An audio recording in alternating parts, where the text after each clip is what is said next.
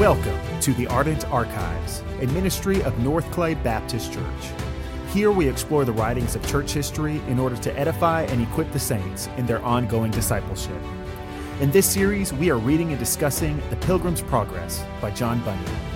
Written in the late 1600s, The Pilgrim's Progress is an allegory of the Christian life, following the main character, Christian, on his journey from the city of destruction to the celestial city. More than any other work in the history of the church, The Pilgrim's Progress captures both the struggles and joys of living the Christian life in a way that is not only accurate, but enjoyable to read.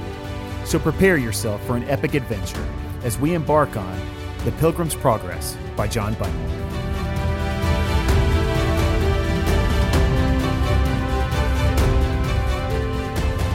Chapter 26, The Enchanted Ground. Then I saw in my dream that they went on until they came to a certain country whose air naturally tended to make travelers drowsy. So Hopeful began to be very dull and sleepy, and said to Christian, I am starting to grow so drowsy that I can scarcely hold my eyes open. Let us lay down here and take a nap. By no means, lest by sleeping we never wake up again. Why, my brother, sleep is sweet to the laboring man. We may be refreshed if we take a nap. Do you not remember that one of the shepherds warned us to beware of the enchanted ground? Therefore let us not sleep as others do, but let us keep awake and watch.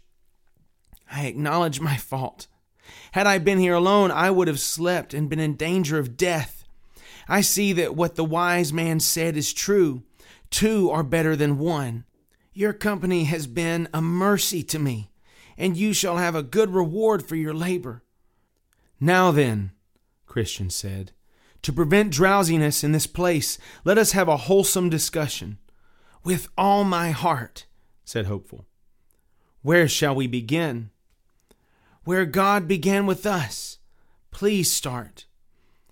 First, I will sing this song to you.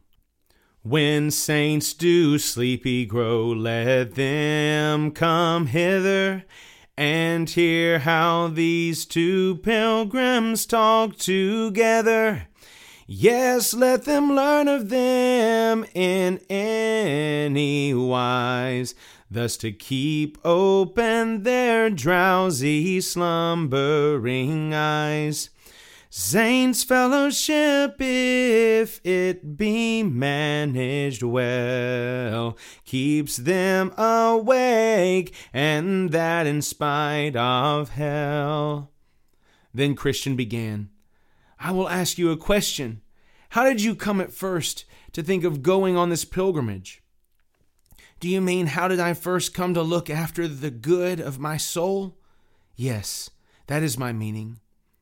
I continued a great while in the delight of those vain things which were seen and sold at our fair.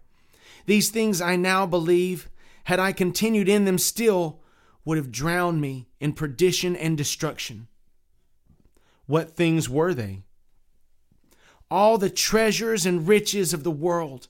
I also delighted much in carousing, drinking, swearing, lying, impurity, Sabbath breaking, and what not, all of which lead to the destruction of the soul.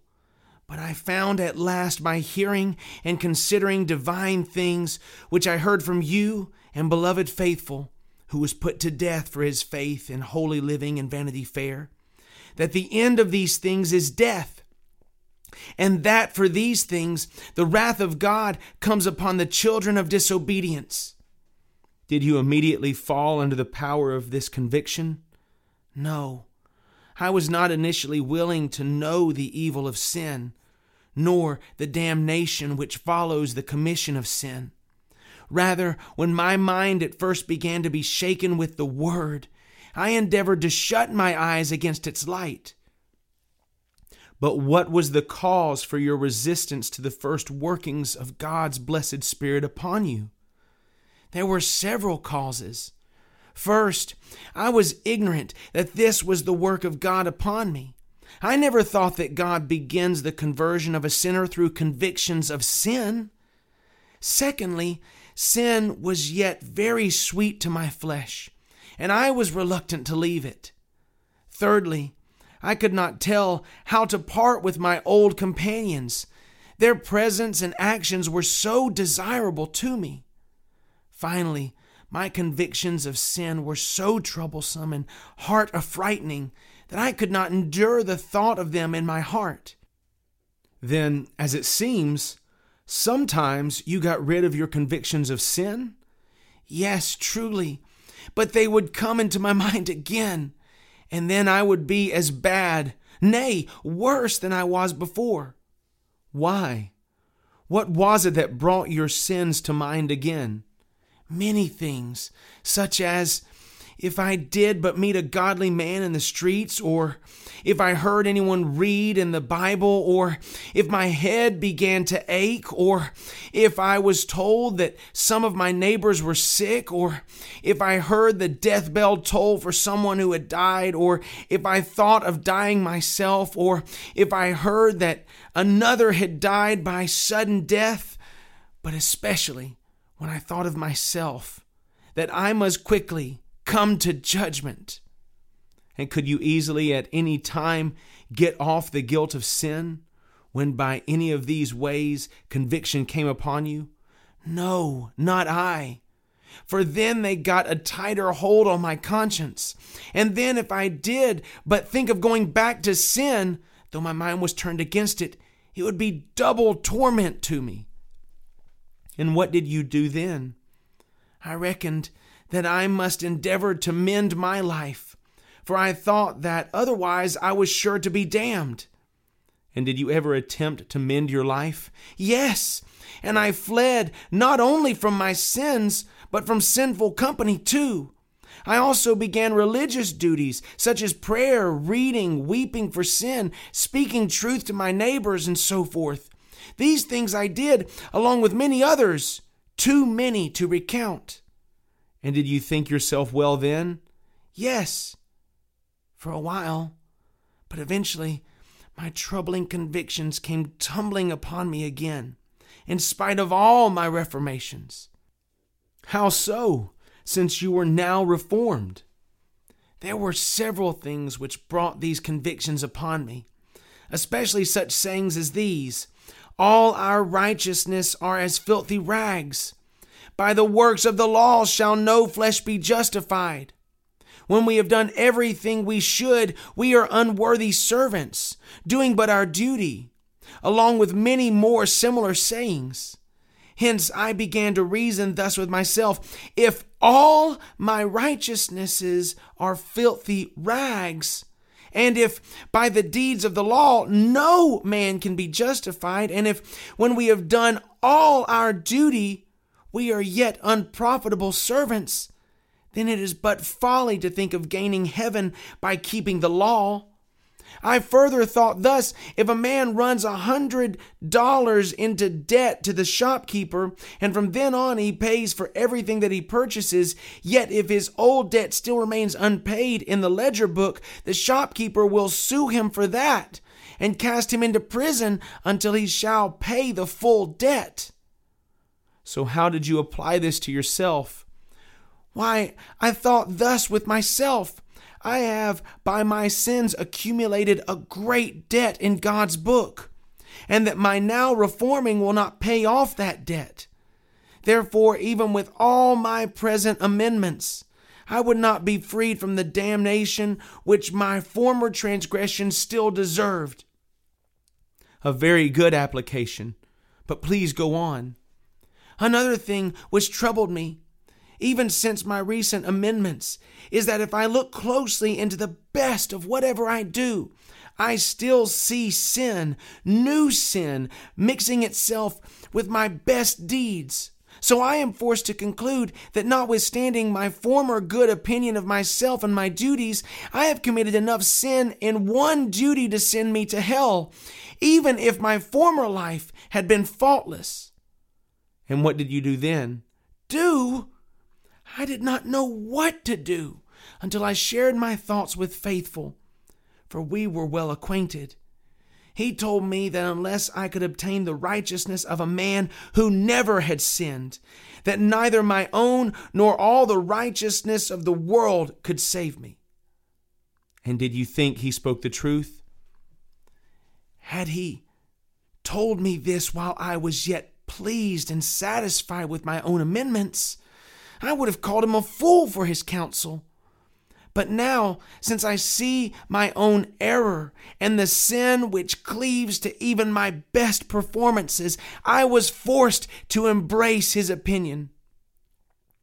But did you think, when at first he suggested it to you, that there was such a man to be found, of whom it might justly be said that he never committed any sin? I must confess that his words did sound strange at first, but after a little more conversation with him, I was fully convinced. And did you ask Faithful who this man was, and how you must be justified by him? Yes, and he told me it was the Lord Jesus, who dwells on the right hand of the Most High God. And thus he said that I must be justified by him, even by trusting in what he himself has done during his earthly life, and what he suffered when he hung on the tree.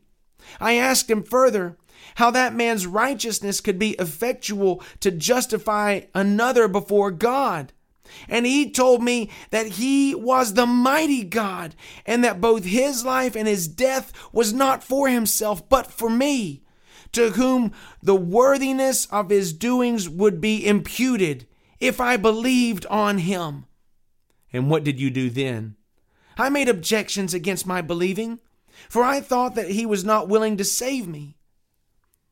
And what did Faithful say to you then? He bid me to go to him and see. And I told him that this would be presumption, but he said, "Not so, for I was invited to come." Then he gave me a book of Jesus, in his own words, to encourage me to come the more freely. He also said concerning that book that its every jot and tittle stood firmer than heaven and earth. And then I asked Faithful what I must do when I go to him.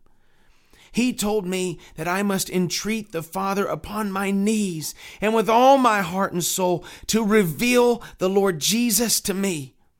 And then I asked him further how I must make my petition to him. And he said, "Go, and you shall find him upon a mercy seat, where he sits all the year long to give pardon and forgiveness to those who come." I told him that I did not know what to say when I go, and he bid me to say something to this effect: "God, be merciful to me, a sinner, and make me to know and believe in Jesus Christ. For I see that if he had not provided his perfect righteousness, or if I have not faith in his righteousness, then I am utterly cast away. Lord, I have heard that you are a merciful God, and have ordained that your Son, Jesus Christ, should be the Savior of the world, and moreover, that you are willing to bestow him upon such a poor sinner as I am. And I am a poor sinner indeed. Lord, be pleased to magnify your grace in the salvation of my soul, through your Son, Jesus Christ. Amen." And did you do as you were bidden? Yes, over and over and over. And did the Father reveal his Son to you? Not at the first, nor the second, nor the third, nor the fourth, nor the fifth. No, not even at the sixth time. What did you do then? What? Why, I could not tell what to do. Did you ever consider giving up praying? Yes, 100 times, twice over. And what was the reason why you did not? I believed that what Faithful told me was true, namely that without the righteousness of Christ, all the world could not save me. Therefore, I thought that if I ceased praying, I would die. And I dare not die except at the throne of grace. Then this thought came into my mind: though it seems slow in coming, wait patiently, for it will surely take place. So I continued praying until the Father revealed his Son to me. And how was he revealed unto you? I did not see him with my bodily eyes, but with the eyes of my understanding. It happened in this way. One day I was very sad, perhaps sadder than at any other time in my life. This sadness sprang from a fresh sight of the immensity and vileness of my sins. As I was then expecting nothing but hell and the everlasting damnation of my soul, suddenly I thought I saw the Lord Jesus look down from heaven upon me and say, "Believe on the Lord Jesus Christ, and you shall be saved." But I replied, "Lord, I am a dreadful sinner, a very dreadful sinner." And he answered, "My grace is sufficient for you." Then I said, "But Lord, what is believing?" And then I saw from that saying, "He who comes to me shall never hunger, and he who believes on me shall never thirst," that believing and coming were one and the same, and that he who came, that is, he who ran out in his heart and affections after salvation by Christ, he indeed believed in Christ. Then the water stood in my eyes, and I asked further, "But Lord, may such a vile sinner as I am indeed be accepted by you and be saved by you?" And I heard him say, "Whoever comes to me, I will never cast out."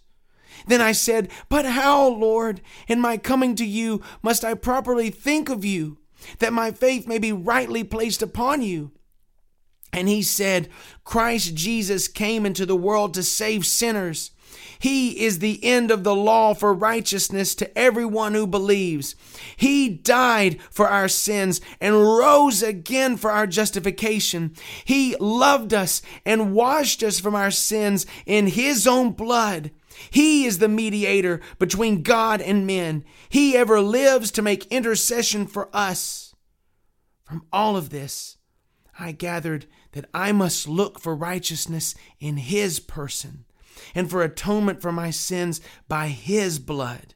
Also, that what he did in obedience to his Father's law and in submitting to its penalty was not for himself, but for the one who will accept it for his salvation and be thankful.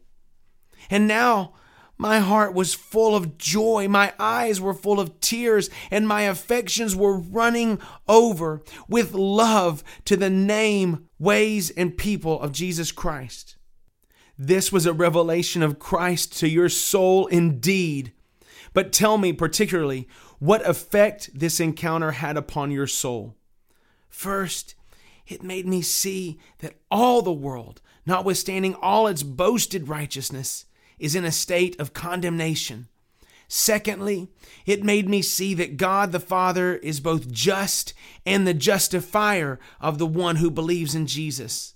Thirdly, it made me greatly ashamed of the vileness of my former life and confounded me with the sense of my own ignorance. For I never had a thought in my heart before now that so showed me the beauty of Jesus Christ. Lastly, it made me love a holy life and long to do something for the honor and glory of the name of the Lord Jesus. Yes, I thought that had I now 1,000 gallons of blood in my body, I could spill it all for the sake of the Lord Jesus.